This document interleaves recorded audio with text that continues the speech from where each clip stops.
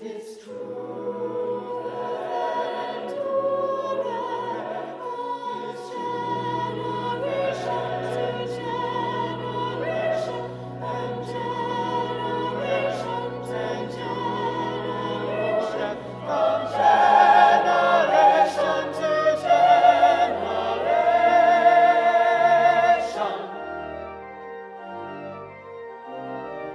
Glory be to the Father and to the Son and to the Holy Ghost, as it was in the beginning, is now, and ever shall be, world without end.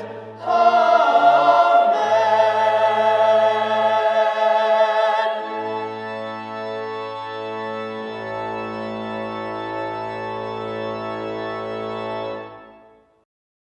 O Lord, I cry to you for help.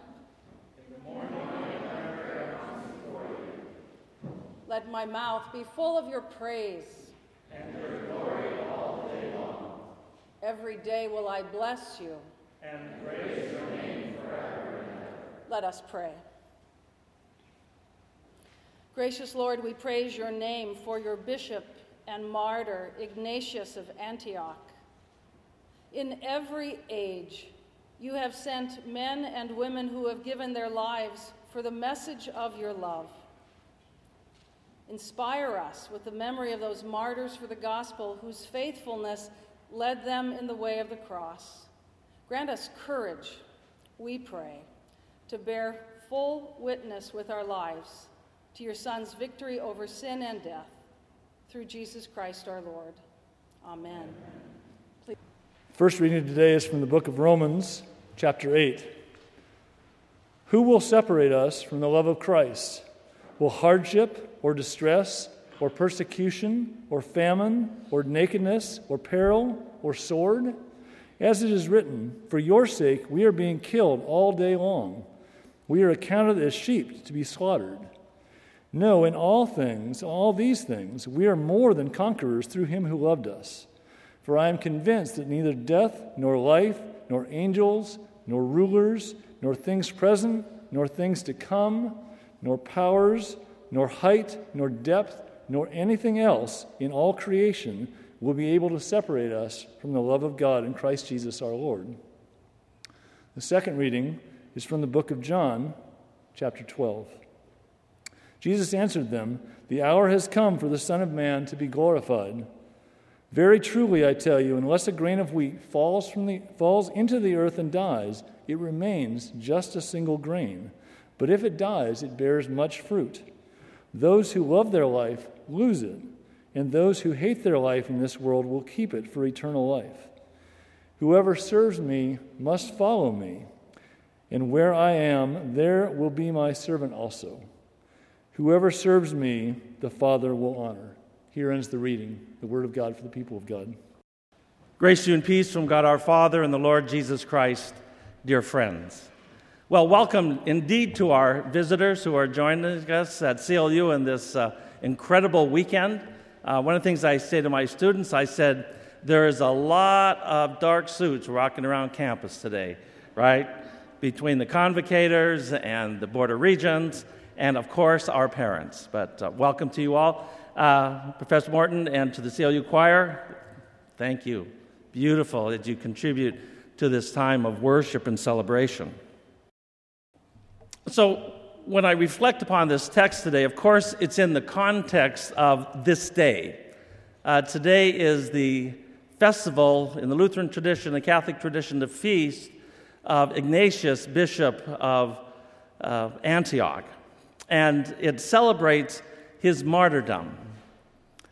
And when I think about martyrdom, I get very uncomfortable, because it is not something to which I aspire. Now, the point is, that makes me very, very different than Ignatius. And I don't think it was for psychological reasons that he aspired to martyrdom.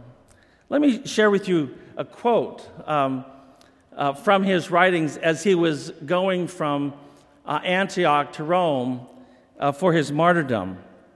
It was written actually to Christians in Rome who were in seats of power and who had the ability and the capacity to thwart the efforts for those who would martyr him. And here's what he wrote. He said, "I prefer death in Christ Jesus to power over the farthest limits of the earth. Do not stand in the way of my birth to real life." That just intimidates me. It intimidates me because this text from the Gospel of John and this Christian witness don't ask me, what is the life worth living? What they ask me is, what is the life worth dying? That is a very different question, and that is a very challenging question. Because Jesus says quite clearly, right, those who love their life lose it. And those who hate their life in this world will keep it for eternal life. Whoever serves me must follow me, and where I am, there will my servant be also. So Jesus is reminding us, as does Ignatius, that the lot and the fate, shall we say, of a follower of Jesus is indeed Jesus' life and death. Really, what does it mean for us today to think and reflect upon this idea is not so much what am I living for, but what am I willing to die for? What in the end is of such value to me and my understanding that I am willing to give up that which I think arguably is the most precious possession we might possess, which is our life. What on earth could that be? It throws me back to actually another text as I reflect upon this. It's from Martin Marty. And it's his little book called The Hidden Discipline, commentary on the Christian life of forgiveness in light of Luther's Large Catechism. And I was a very young pastor when I read this book in my first parish. And he's speaking in terms of the Large Catechism, but listen to his words as he reflects upon those who hear the word.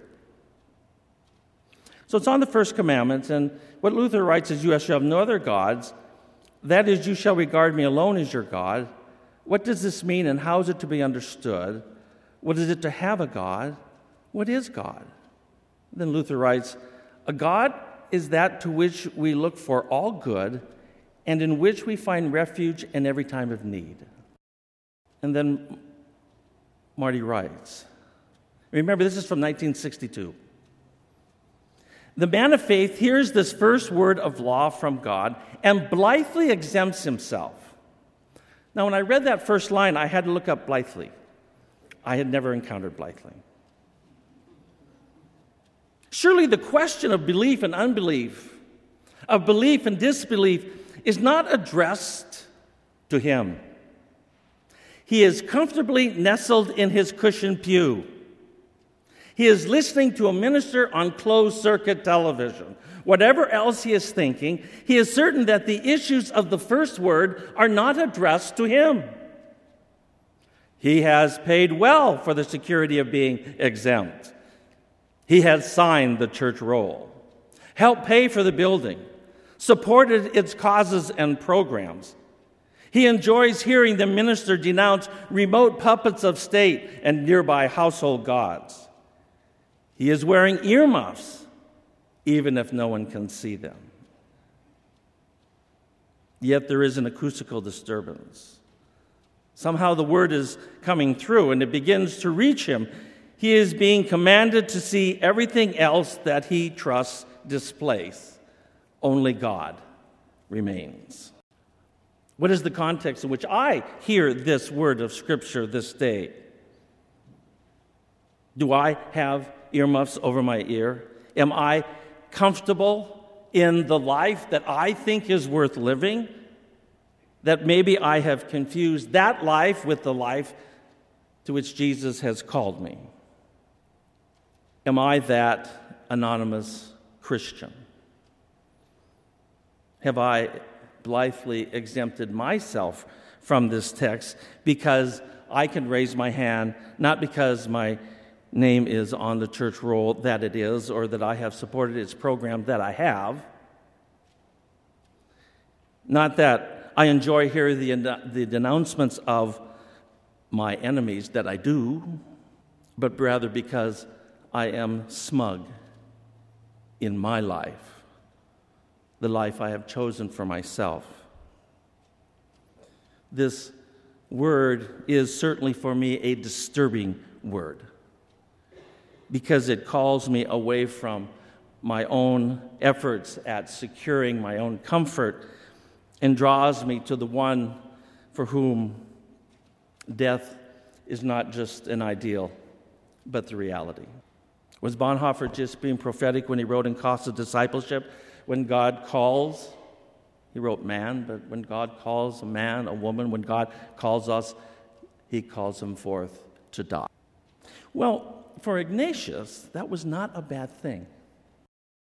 What faith does it require to really see that the life to which God has called us in Christ, the life to which we have been baptized into, that life goes through death, and as Ignatius says,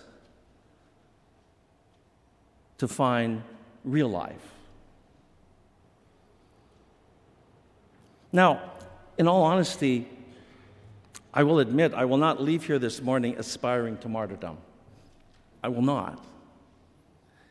But what I will do is reflect even more deeply upon the life that I live and the life that I live in Christ.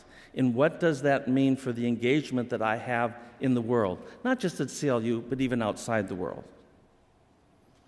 And what my deepest prayer is, should that time come, that I may too, like the martyrs who have gone before us, have to make a choice between this life or the life to which Christ has called me, and that which is realized when we meet him face to face in death, that I may have the faith, that I may have the courage, that I may have the serenity to understand that maybe this is what I have been living for my whole life. One of the beautiful things about being at CLU is that we can ask these kind of questions, not just in chapel, but throughout the community. We can ask the question, what is the life worth living? We can ask the question, what is the life worth dying? And today we have a witness, a life of testimony that gives us one glimpse into our possible answer. Amen.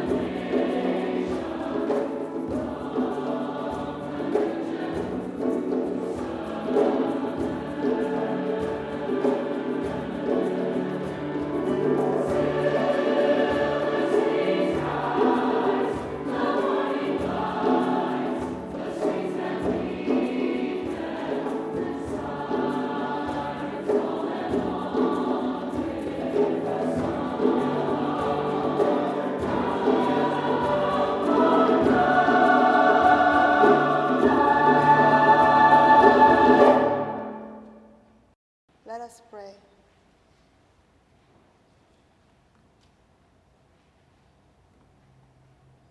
God, our Creator, you have given us work to do and call us to use our greater talents for the good of all.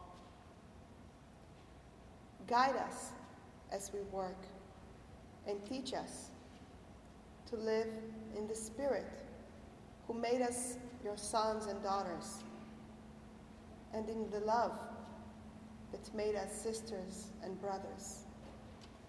Amen. Let us bless the Lord. Thanks be to God. May the God of hope fill you with joy and peace, so that you may abound in hope by the power of God. Amen. May the God of all grace bless you now and forever.